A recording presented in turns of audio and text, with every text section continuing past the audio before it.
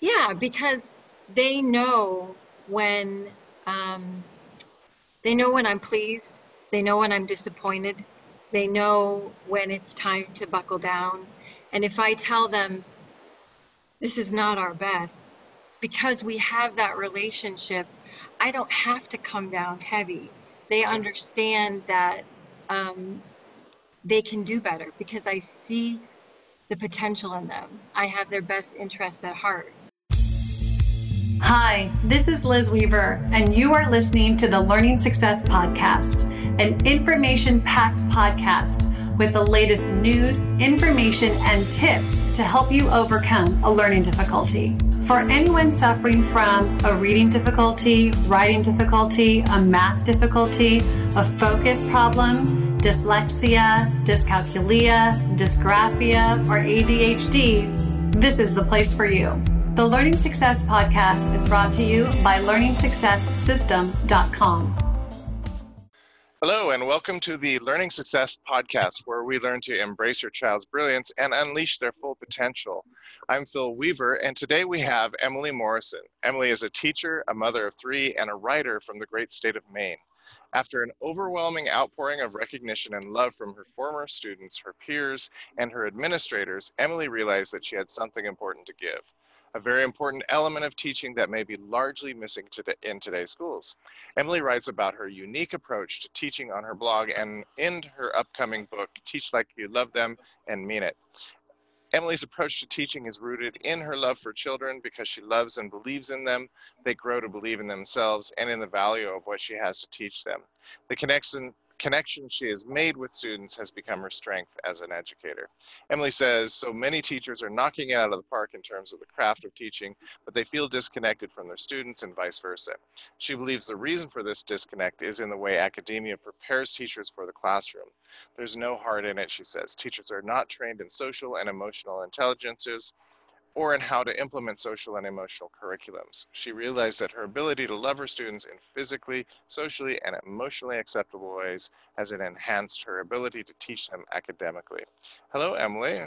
Hi, Welcome to the podcast today. thank you for having me. Very good. So, interestingly, in our last podcast, I just talked to a teacher at a school as a private school, and one of the subjects that came up was it's actually a private school for kids with learning differences, and one of the things that came up was how they instituted the first 2 weeks of it was just about connection. So and it really came across as how powerful that was. That was a Hill school in Fort Worth, Texas. So it's interesting and fantastic that we're on this subject, because that's what you're all about, is connection with your students, right?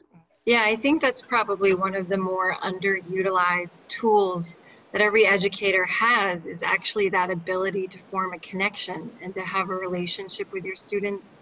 Mm-hmm. Um, so often we think that the relationship that we have with our students is purely teacher-student, and we forget the human aspect that, students are kids, teachers are human, we're adults, we have more going on than just teacher-student. So I think establishing that connection is just so key, especially at the beginning of your time with students.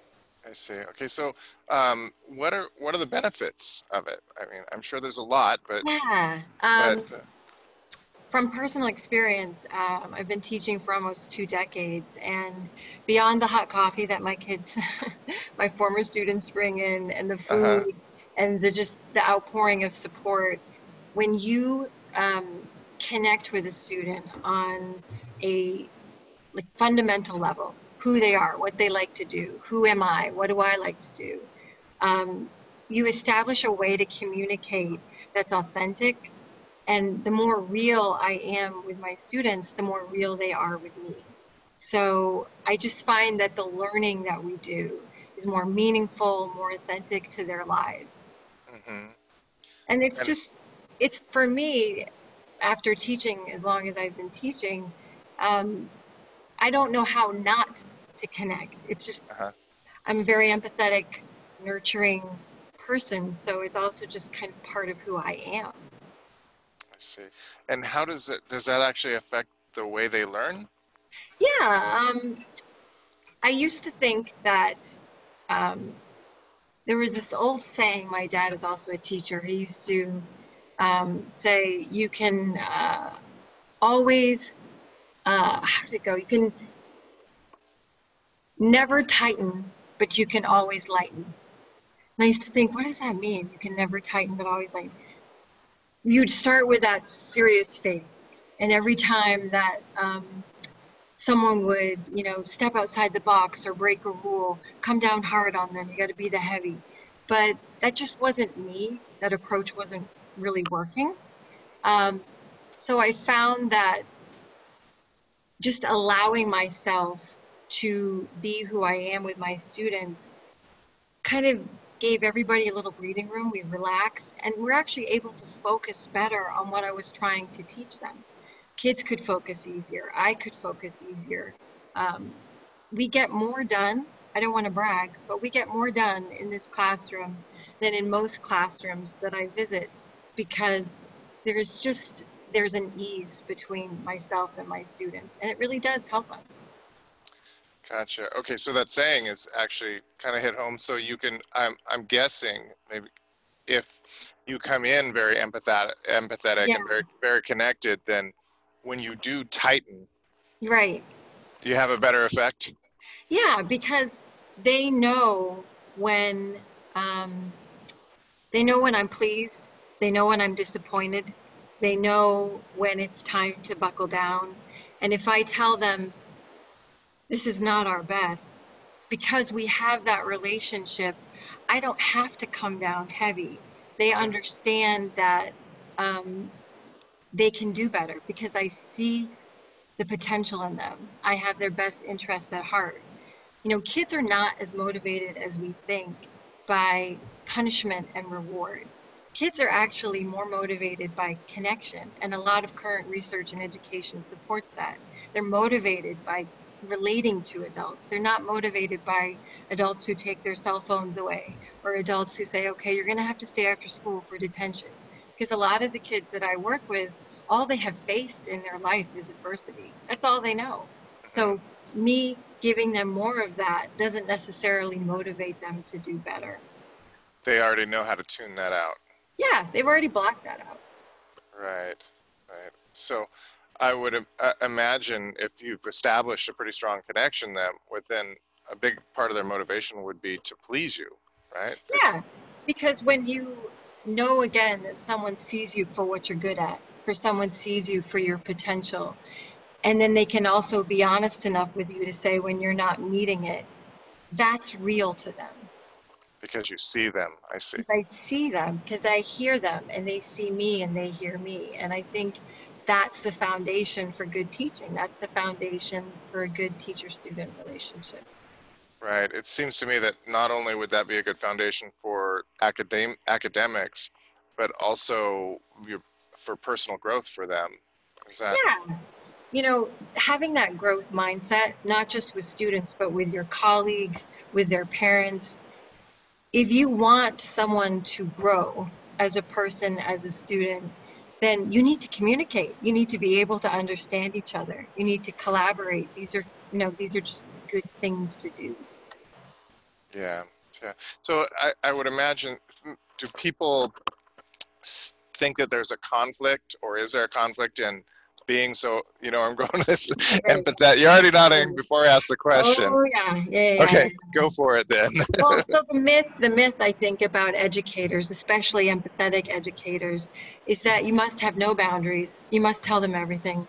You hug them, you give them rides home, you feed them. Like, where are your boundaries? And that is probably one of the bigger myths that I want to deconstruct, is that empathetic educators do have boundaries. It's actually the opposite. We have very clear expectations. We walk the walk, we talk the talk, we mean what we say. That isn't because we hop over boundaries or we, break down our children's boundaries. It's because we model for them the behavior that's acceptable. We model for them the language that's acceptable, the work ethic that we want. It's about being consistent. It isn't about picking which rules to break and which rules to follow. So I think that the longer I teach, certainly in one spot, the easier it is for me to prove that that's just not true. I do have boundaries with my students, but I also want them to know that I'll do anything within my power to help them academically, socially, emotionally, be successful. Mhm. Yeah. So I imagine the boundaries are the kind of most of the answer to this, but are there any other ways that having that tight relationship with your student can get in the way of teaching? Yeah, I mean, with anything, you have to navigate. I think that's probably one of the harder things about being a teacher is navigating those personal, professional boundaries. But um, sometimes kids, they see you as friend, parent, mentor, priest, cop, therapist. And for me as a teacher, it's just really important that I utilize every other adult in my school. That if someone is having personal issues or emotional issues, I can listen to them, but I also need to know who to direct them to. Because there are times when students' problems are beyond Hmm. my scope. And so talking to the social worker or to another teacher or to the administrators who I know need to be in the know, using the people that I am connected to help students when there are other issues that they bring to me, it's really important because that's going to come up. Yeah, It's just part of teaching. sure, sure. So you mentioned they see you in different roles. Do you ever Yeah. jump between relationships with the same person? Yeah, sometimes, you're the good cop and the bad cop. Uh-huh. You're the person that tells them, "Oh, this is great." And then, really? You made that choice. That was Right. your best choice. So, you know, I think in getting to know my students, you sort of learn what they need you to be, who they need you to be, when they need you to be it. So, yeah, just being able to kind of talk with them and understand where they're at tells me, what do I need to do for you right now? Right, right. Yeah. Interesting. Yeah, jumping between relationships can be tricky. I Yeah. I have I Kung Fu is my foundation, and I studied directly under a very old grandmaster, and this is the type of guy that you know hundreds and hundreds of people would just to see him and take a few moments with him was just this huge privilege. But I was his friend and his student, and it was really weird jumping between Right. those really disparate Right. relationships. But it was a necessary skill in that position. So, As a parent, so I have three children, and um, I remember when I was younger, my mom always used to say, "I'm your mother, not your best friend." oh yeah, And, yeah, I would always say, yeah, yeah, great, because I saw my friends and their relationships with their parents, and some of them seemed like they were their child's best friend. And hmm, though I thought that I wanted that at the time, looking back, now that my mother is my best friend, I'm really glad she was my mom. And I never was confused in that. And so as a teacher, that's the worst thing that I want to do for a student is for them to be confused about who I am to them. right, I want them to understand first and foremost, I'm their teacher and I'm someone who wants to um, help them reach their potential, make them better. But at the same time, I want them to know I care about them.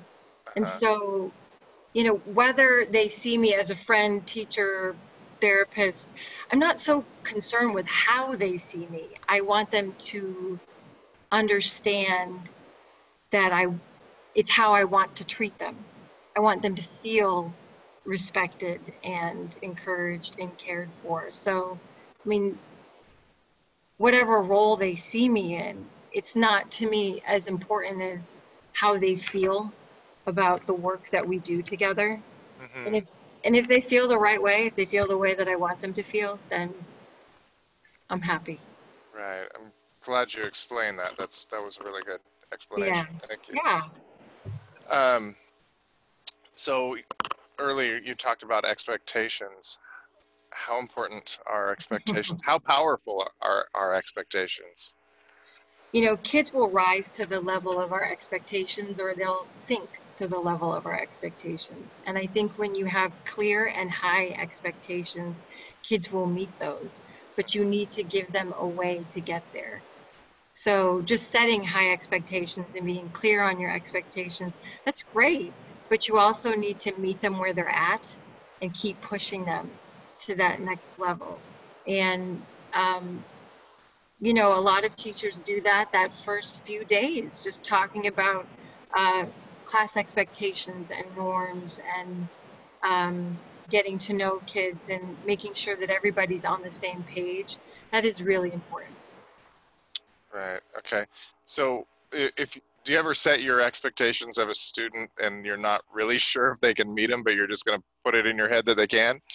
Yeah, I think sometimes our expectations aren't always as realistic as we think they are, and you have Hmm. to go back because you don't quite realize the disparity. Hmm. Someone may present, for instance, obviously I teach English. They might be very conversational and verbally.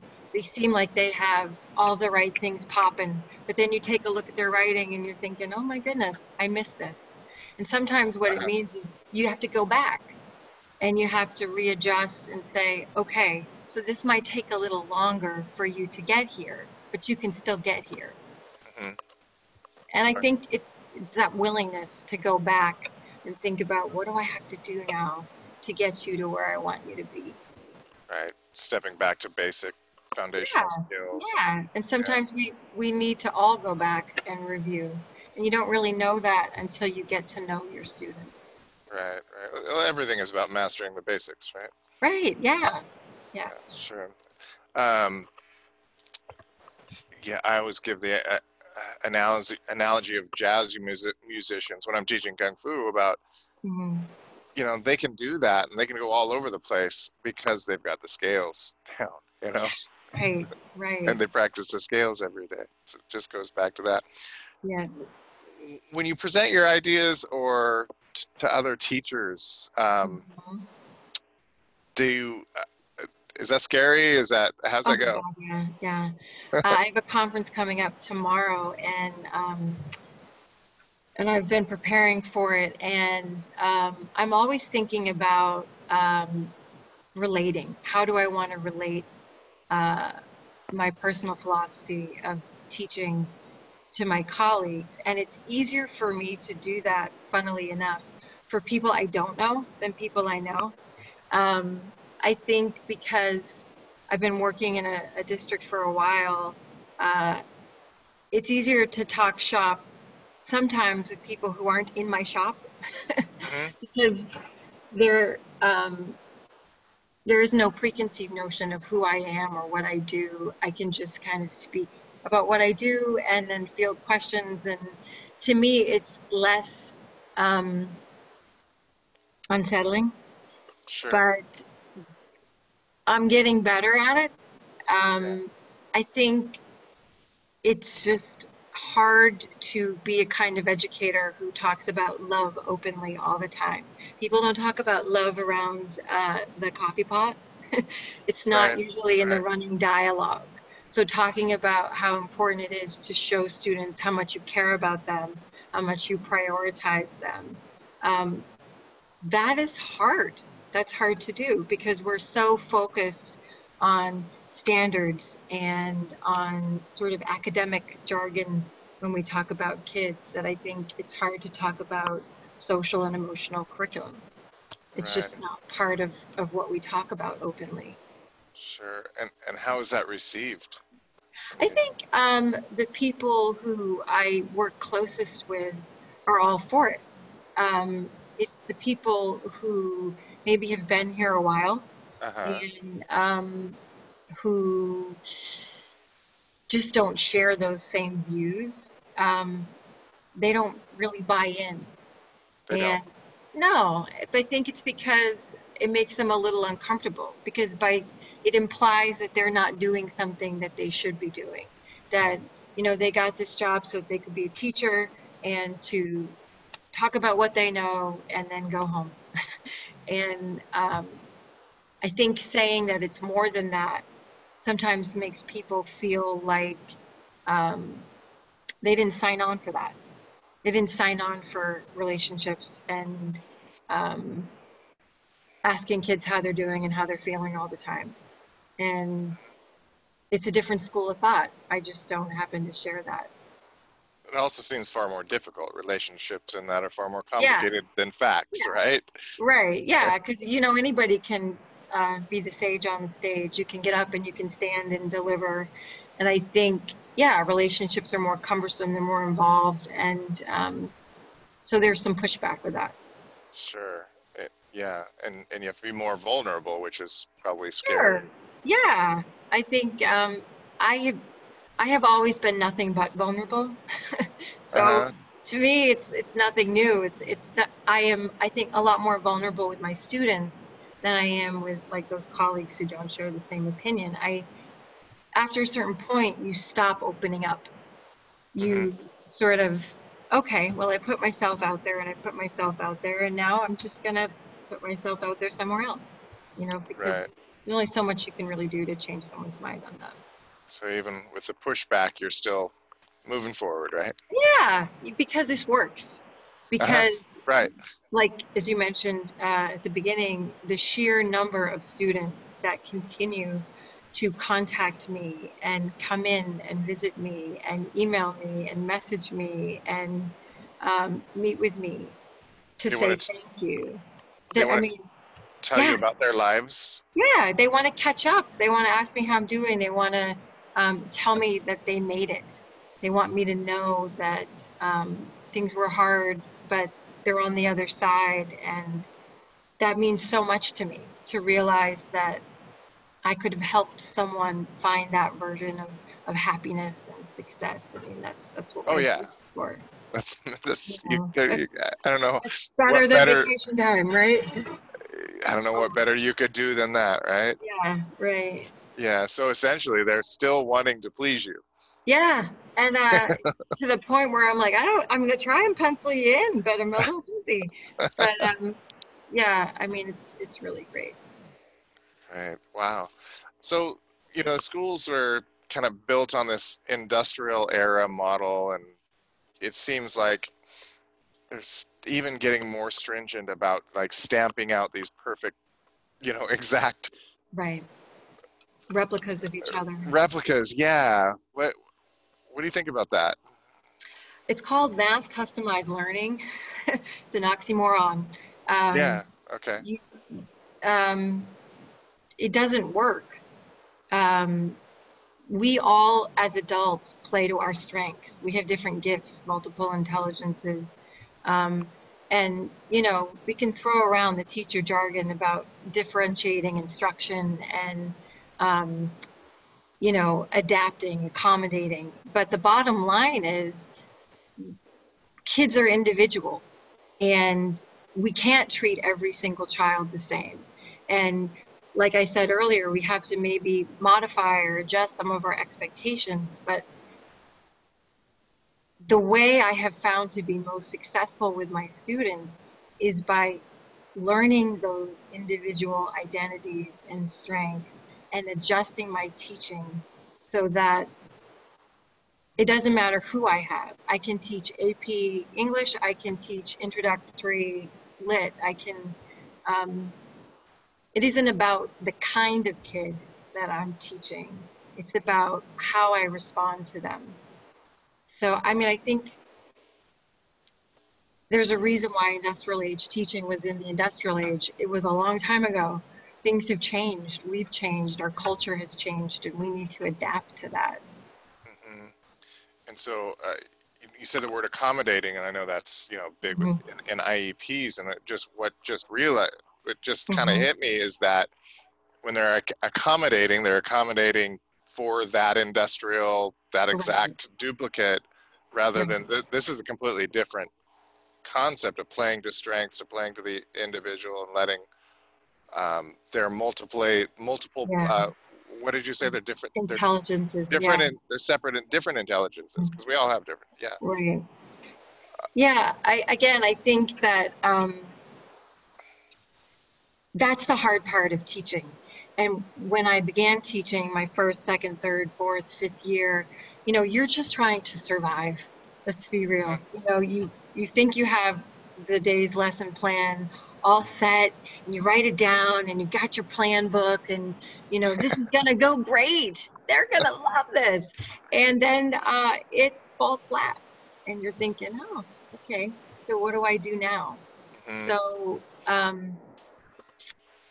part of, I think, being an effective teacher is coming in, you got to take the temperature of the room, you got to know who you're working with, and you need to adjust, you need to accommodate. There are teachable moments that you can't plan for. And if you are so focused on what you think you have to teach them, you're going to miss those moments. And so are those kids. yeah. I know from my own experience, I always go in with a lesson plan. Yep. I never teach it. Right. Never. Not once have I ever. Right. Yeah. From 10 seconds in, it's. Yeah. Right. And I think because you have to realize, again, sometimes there are things that when you read a student, body language, how they look at you, how they sound, you might have one idea of what they're going to say or what they might be thinking, and then it's something else entirely. So I teach 3 or 4 different sections a day with the same lesson, and every single section that I teach is a little different. Right. Because my audience is different, and I've done it a couple times, and I learned things that I didn't know the first time I was going through it. So, teach and learn, right? Yeah, it's always going to be a little different. But it's always an interplay between right. student It's a and teacher. dance. It's a dance, right? Exactly. Yep. Wow. Yep. Okay. Cool.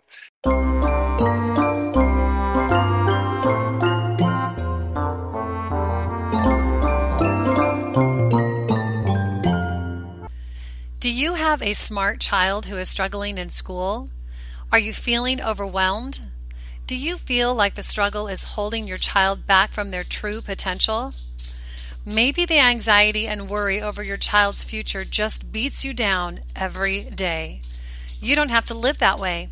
Learn how to stop a learning disability from becoming a life disability.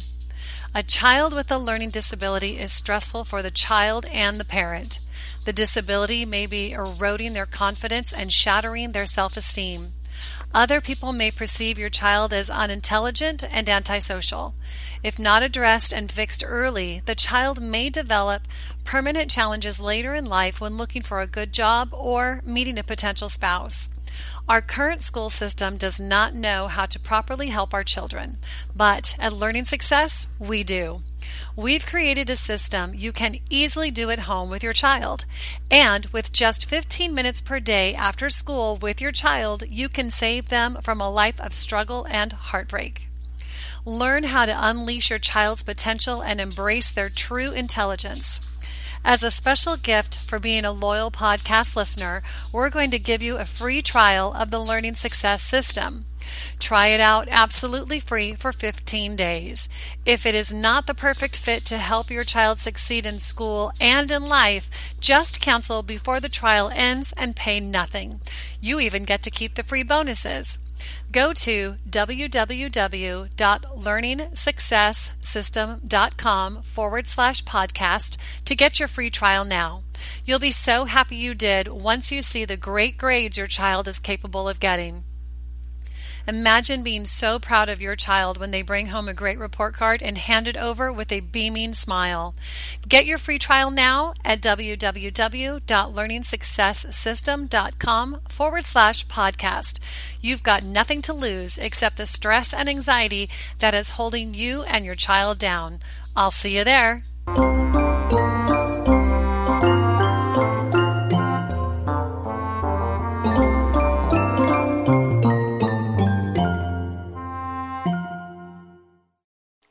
Why do you think the U.S. is so far behind in education? Yeah, Finland's knocking it out of the park, I guess. I think there are lots of reasons. And I think part of it is what we were just talking about. We're very caught up with test results and student achievement that I think student engagement and that interaction between teacher and student suffers because we're very caught up in outcomes. And especially in situations where teachers are evaluated based on students' performance, you know, the stakes are high for us to get them to where they need to be. And I don't think we stop and reflect enough. I don't think we collaborate with our peers enough. And I think, too, I was reading this, I think in Tim Walker's book, Teach Like Finland. They focused on not just obviously the achievement, but the joy. They take breaks, you know, they work for 45 minutes and then they have a 15-minute brain break. We don't do that. The way that our schedules are set up, my students have 8 periods a day, 40 minutes back to back to back. It's a very rigorous, monotonous schedule that doesn't really allow for a break. So I think we need to shift our priority. We need to go back and prioritize student joy, student engagement, not just student achievement. And then the rest follows suit. But it starts with prioritizing where they're at, you know, not just what they know. Right. You mentioned brain breaks, and I just recently discovered that brain breaks are a popular thing, or gaining popularity. Mm-hmm. Yeah. So 15 years ago, I developed a software program called BreakPal. Oh, wow. And it was built for the office, and they were 3-minute brain breaks. We didn't call them that. We just called it BreakPal, and they were based on Qigong moves, which are breathing exercises from Kung Fu, and we did some yoga and different things like that. And it actually, let's see, this was 2008 I put it out in 2006. In 2008, it hit Real Simple magazine. Oh, yes. We didn't know it. We were literally, it was a difficult time in our life financially. My wife and I were literally sitting at the table going, how are we going to pay mortgage? Yep. And then all of a sudden these orders started coming through. Wow. $35 to like 20 a minute were coming through, and we're going, what is this? Where's it coming from? Wow. We had hit Real Simple magazine. Anyway, so we redeveloped it and relaunched it in the beginning of 2009. And of course, that was when there was the economic crash. We got into Weight Watchers magazine and some others, and so it was going big. And then the economic crash, and then it just died. But one of the things we did is we went to our school district and said, we'll give this to you for free if you will try it with the kids and do these brain breaks. You know, we didn't call them that. Yeah. It was a great idea, but it just never took off. And so now here a few months ago, I look on there and there's brain breaks. I'm like, we tried that. They're huge. Yeah. Well, because it allows you to refocus, recenter. Oh, yeah. And it only makes sense. I mean, how many times throughout the day when I'm doing something, I have to get up, I have to stand, I have to move, I have to walk around, I have to stretch. I mean, I watch students do that all the time. Yeah. It's a way that you can just disconnect for a moment and then you come back with renewed energy. And yeah, it works, but we don't do it enough because we got to keep it moving. Right. And I think that approach really it doesn't work. Yeah. So I think my timing was off. Gotta bring it back. We talk about it all the time. Yeah. Sure. So we've actually started. I did take some of the exercises and started taking them and putting up a little brain break section. I didn't finish the project, but we're thinking about throwing it up there for schools to use and see. Yeah, well, we need it. We desperately need it. Yeah, I think we might do that. So Do you, what about kids that are really disadvantaged? I think you Hmm. mentioned in the beginning that you had a lot of that. I think Yeah. this, is this, I think when I first began teaching, I didn't realize how disadvantaged because I was young, and I think you assume that that everybody sort of has the either the background or the maybe the privileges that you have, and then I think my second or third year, I realized that a good number of the kids that I was assigning homework to just didn't have homes, and um, mhm, I remember thinking, how could this be? You know, they're coming in, they don't have their homework, they haven't read, I didn't assign that much. And then I had a child and realized what a hungry child looked like, what a tired child looked like, what a sick child looked like. And I mhm, started understanding that sort of unspoken language when children aren't getting their needs met. Um, you can tell. mhm, And the longer I teach, the easier it is for me to uh, see the poverty and the abuse, the substance abuse, the mental health issues that a lot of my kids face. And it can be really disheartening mhm. because, uh, you know, someone with a big heart wants to take every child home. And I have in the past. But that Take, isn't a real, yeah, oh yeah, that taking isn't a, them home.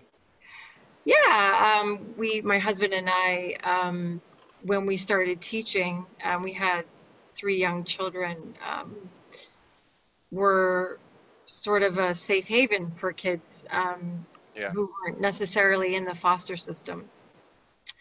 But you learn after a while that that isn't a realistic, solution. yeah, Um, so for me, it's just really important to give back in other ways, whether that's, contributing to like the turkey drive that we have coming up, uh, mhm, having fundraisers, bringing um, coats and clothing in, working the programming that already exists in our school, through the social worker that we have, just being an advocate for kids who come from adversity in any way that we can, right. because so many of our students really just aren't getting their basic needs met. Yeah, there really are a lot. We actually did take Yeah, one in and raise her. Um, we didn't officially adopt her, yeah, but she lived with us and was, yeah. so the school thought my wife was her mom, even though she was blonde and my wife has dark hair. There's no way she was our biological daughter. Yeah, we had similar experiences. But the thing is that when you love kids, um, you do it Yeah. because you see what the alternative can be. Yes. And I've never regretted any decision to help a child out who really needed it. And it's, I think, so important that they see school and teachers as safe people and safe places to come to, when they don't have that in their outside lives. So yeah, you may be their only pillar of Yeah. stability that Right. they Yeah. have. My best friend is a psychotherapist, and she often quotes statistics about if a child has just one stable adult figure in their life by the time they reach 7, they get a good chance, but Yeah, they yeah. need one. They need one adult that they can rely on. Right. And even with your limited contact, do you think that Yeah, that's yeah, because chances are I can connect them with someone else, and it can be me until it can be someone else. right, right, for that Yeah, moment in your life? yeah. That's yeah, for sure. I've seen so much of that. Um, let's jump down some of your ideas. So Sure. nicknames. Tell me about nicknames and why that's important. That sort of evolved over time, and it came about because I realized that kids responded better to me when I called them by their nickname. And Uh-huh. so eventually I started doing this nickname game with them where on the first or second day of class, we'd go around the room. my room is set up in a circle, and I would ask them, who are you, or what would you like to be called? And sometimes they'd have a nickname, sometimes they wouldn't, and then we get to play the fun 20 question game where I would say, okay, well, tell me about yourself. Let's see if we can come up with one. And I think maybe 3 or 4 kids over the past 15 years have declined the use of a nickname. Yeah. But everybody else, they love it because it's just a way to show closeness. And I mean, ultimately, that's what every kid wants, is just to feel special for a second, just to feel like their peers or their teachers have a kind of relationship with them that they could use a nickname. And when I see them in the hall, or when other kids see each other in the hall and they say, what's up, Sagesicle, it just, their faces light up. Yeah. And it just makes them happy. It makes perfect sense. I mean, Yeah. families do that within themselves, you know. So Right. it makes, Right. so that's a sign of closeness, right? Yeah, and celebrities do it, CEOs do it. There are a lot of people in our society that have shortened their names to much success or changed their names. Right. And it's just one of the ways I think we just kind of closer identify with people. Right. Interesting. Yeah, my students all know me as Shen Shifu, which is a title, not a nickname, but they still saying it in public is. It's a mouthful. I don't think I could say it. Huh? I don't think I could say it. Yeah. Well, Shen if you Shifu? Shen Shifu, yeah, in Mandarin it's even worse. So. Okay, thanks for taking it easy. I can't even say Shen it. Shifu, yeah. Shen Shifu. Yeah. It means teacher. Oh, It okay. means Well, mine's Mama Mo. Mama Mo. Okay. Very good. Which also means teacher, right? Yes, very fitting. Good. So the foundation of this is being authentic with them. How do you get there? You know. Just by sharing. I mean, my subject is English, so I can create sort of prompts that speak to, personal essays or questions about who they are and their identity. But the easier way to do this is just small talk. It's just to the rest of the world. It's conversations. It's before class or during class or after class, having, small one-on-one conversations with kids, asking them, what do you do in your spare time? What do you like? What are you interested in? Getting to know if they're doing something, extracurricular wise, what that is, or showing up to that. You can be authentic with them in lots of different ways. The important thing is that when they share something with you, you have to listen. And when I share something with them, I want them to listen. So, really paying attention to who they are and being present in the moment. Especially, it's hard when you have, 40-minute classes and everything goes by so quickly, but trying to make the most of those moments that you're together is important to me. Sounds like one of those simple but not easy. Yes. Yep. Easy to say, hard to do. Listening, being present. Yeah. Those are difficult skills. Yeah, in any relationship. Yeah. She says. Hey, I'm learning. Yeah, so is my husband, but he's getting better. Right. And I think you said you've been married 18 years? We've been together 21 and married 18. So you know what? Next decade, he's got it. Hey, we're on 21. I think I'm getting pretty good. So. Congrats. Wasn't a fast learner. No, neither was he. Somebody had just told us, Yeah, I know. It's hard to understand a woman, but when we say yes, no, it just, men are from Mars, women are from Venus, something like that. Yeah, right. So you talk about breaking. I'm going to get off of this subject. Breaking bread. You said that's important. Yeah. I think there was a saying.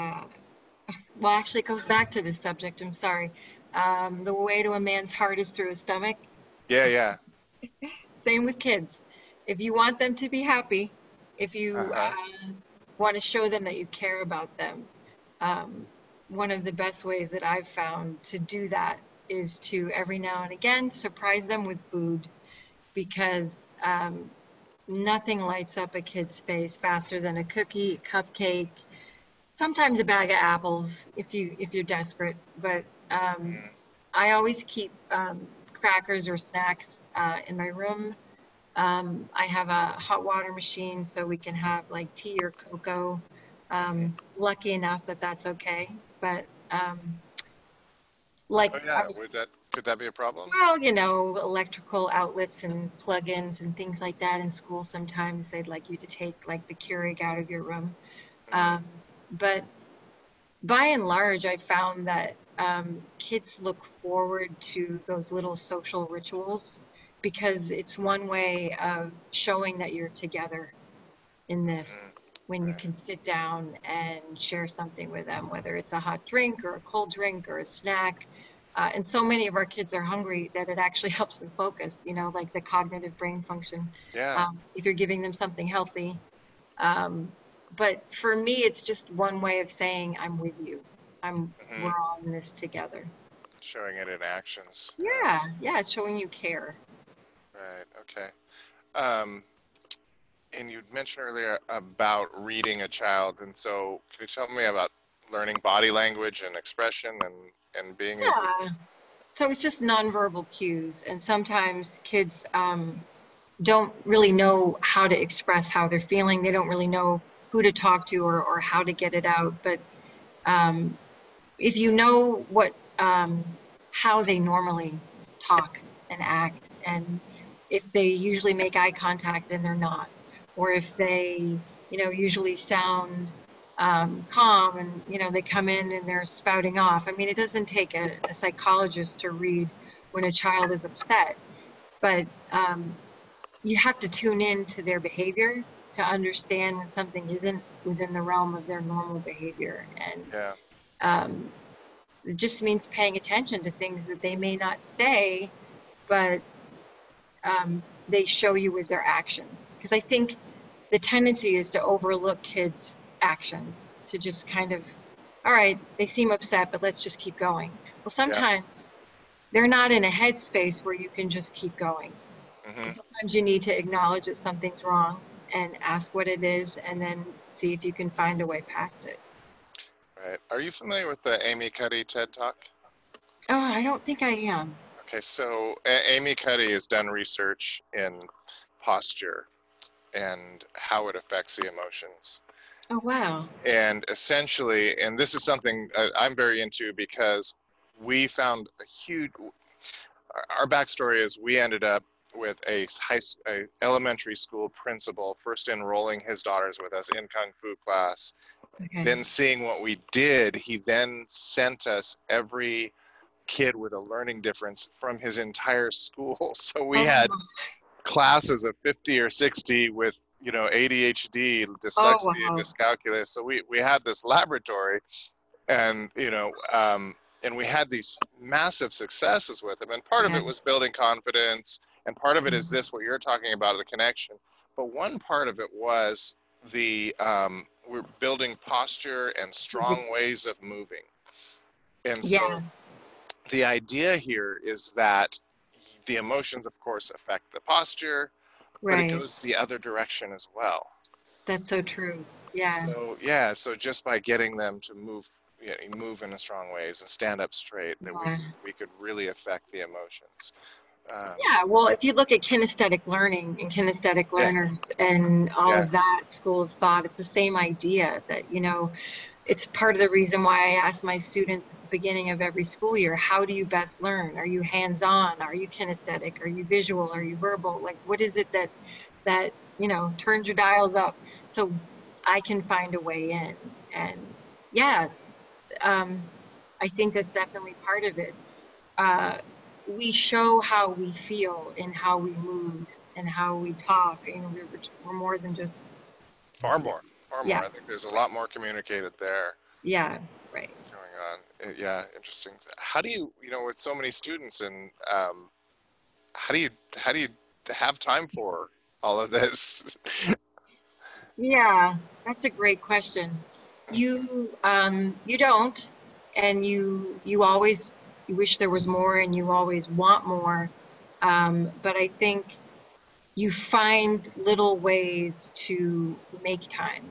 Um, Mhm. Part of being a teacher with 100 students on my caseload every year is uh, prioritizing what's most important, Yeah. prioritizing what I absolutely have to get done, which children need, which students really need me to focus, sit down with them one on one, who can wait a minute, who can't wait a minute, and establishing that line of communication with them so that even when I can't be physically present or available to help them, letting them know when I can be, letting them, whether it's through an email or giving them some way to contact me and let me know, okay, this is what I need help with, Mrs. Morrison.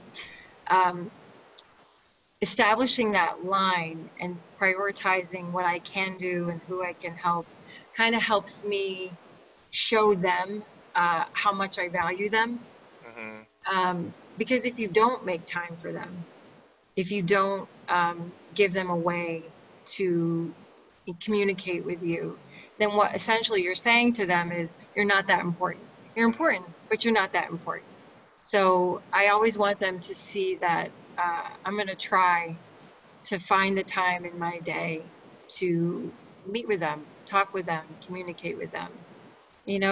And some days are better than others, but I'm always going to try. Right. So it sounds like just the fact that they know that you're trying is maybe a Yeah, I mean, large part of it. yeah, I think um, they understand that there's one of me and 100 of them, but Hmm. just doing the best I can, I mean, that goes a long way. Yeah. And in the moments that you are with them individually or whatever, Right. you're listening in your presence, Right. even You if know, it's not long, right? right. So, we were talking about this earlier, there's physical availability and there's emotional availability. And Uh-huh. sometimes all I can offer is a limited physical availability and emotional availability. But I want them to know that I'm trying to be both. Mhm. That in the moments that we have together, I want to, make the most of it. And that, again, I think my students understand that pretty soon within meeting me, that Mm. I want to be there for them. Yeah. And Interesting. then they don't leave me alone when they graduate. So it's really working. Like they keep coming back. So it's working. This is great. That's great. Yeah, So yeah, yeah, I'm sure you're going to be this is going to compound, and you're going to be busier and busier, right? yeah, probably, but it's good. It's That's good. good, huh? Yeah. How about collaborating with other teachers on this? And do you do a lot of that? Yeah, I try to. Our school actually has an amazing setup where Fridays we have about an hour and a half every Friday built into our schedule. Our students are dismissed early, and we have an hour and a half of sort of professional learning community time. And whether we meet in departments or we meet as a staff, we can always count on that time together. And that's been essential to just having the same shared vision, to revisiting our mission statement, to aligning what we do. We need that time together to grow, and I'm so lucky to work in a district that does that. Yeah, that's fantastic. Then what Yeah. about so parents? I know that the parents' influence on the child is one of the most strongest influencing factors. Do you Mm. work to really collaborate, form relationships with the parents in any way, collaborate with them or Yeah, I involve mean, them? that's probably the number one most determining factor in children's success is parental involvement. So, Yes. whether it's by email, telephone, text, I ask what's the best method to contact them, and then, making time to set up positive um, interactions with parents, not just, yeah, I haven't seen any homework for three Right, weeks. right. You only call when it's bad. Right. Yeah. Yeah, like nobody wants the bad news phone call first. Like, so if you can make an effort to talk to those parents and just let them know what you're doing and who you are, and things that you observe about their child, whether through, interactions or just conversations that you've had. As a parent, I really appreciate it when teachers take the time to reach out to me with those positives first, because you're all in the same team. And I have never had one parent say to me, "Oh, I wish I knew less about my child." They want to know. They love those kids. We're on the same side. So just remembering that when I talk to them, that's important. Does that usually the situation where parents are going to assume that, or do you have to build that you're on the same team? Or I think it's kind of case by case, and um, I think a lot of times parents do get the negative call first. They do get the um, uh, so and so isn't doing something, and do you know about this? And I think um, we're used to kind of seeing teachers and parents as on two separate sides of this equation, and so just really developing that rapport, just like I do with their children, is important. And letting them know how they can contact me. It's really simple things like, this is my email. If you need to reach me and you can't reach me here, this is the school number. This is yeah. just giving them as many ways as I can think of to get a hold of me. So probably if you're doing that up front, yeah, they know. Weird, right? They know they can talk to me because I'm letting them know how and whatever else they want to know. So if you contact them, their initial reaction is not what's wrong, right?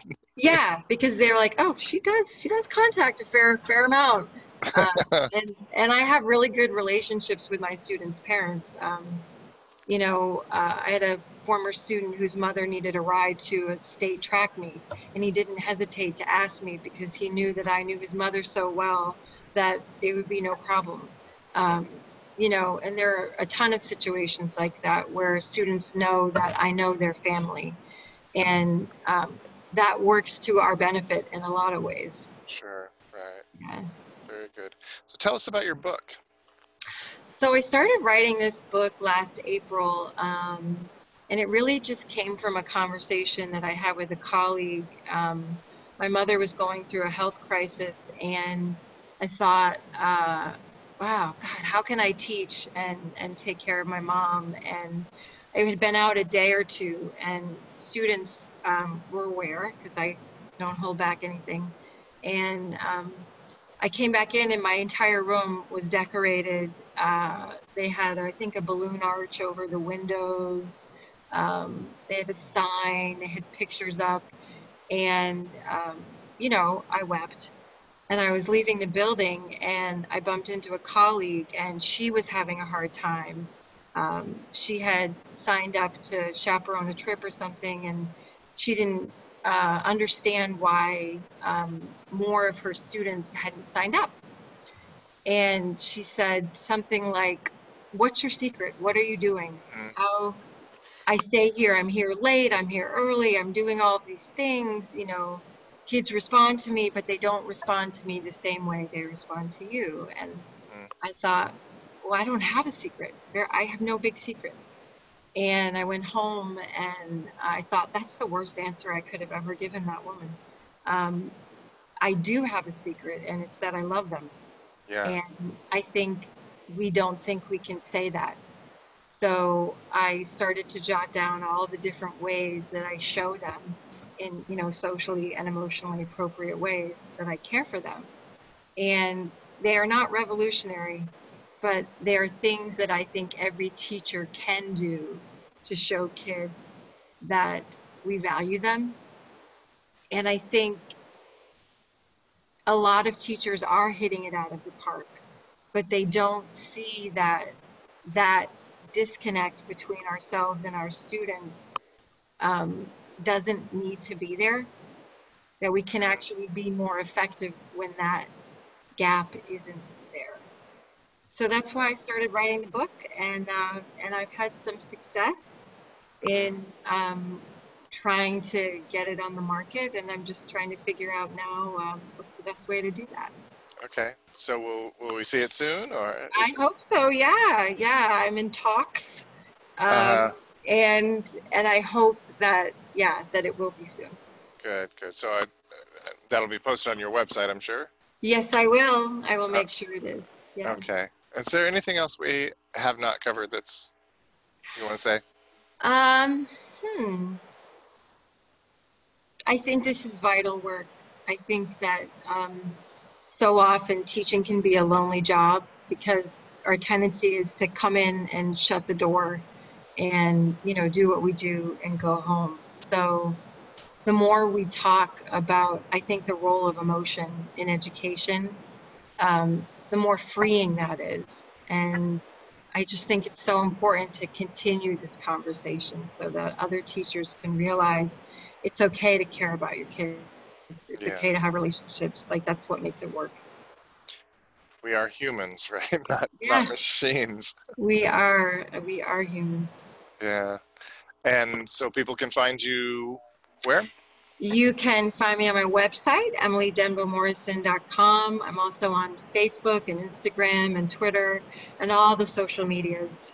Everywhere, ubiquitous. Yes, so far. Okay. Very good. Well, thank you very much. And we'll put links to all of that in the description so people can find your website and all of your social media and that. But this has been very good, and I wish you a lot of success in what you're doing. And I do agree it is something the world definitely needs. Thanks so much. I really appreciate it. All right. Thank you. Best of luck. You too. Bye-bye. Thank you for listening to the Learning Success Podcast. We hope you enjoyed it. We also hope you have learned something useful, something that you can take back and improve your life with today. If you would like to say thank you, the best way for you to do that is to share this podcast with a friend. Help us help others along this journey. And if you haven't already, please rate and comment on the podcast. Every rating helps us and helps this podcast get out to more people. We appreciate it, and we appreciate you. Thank you again, and make today a great day. No one should have to live with a learning difficulty.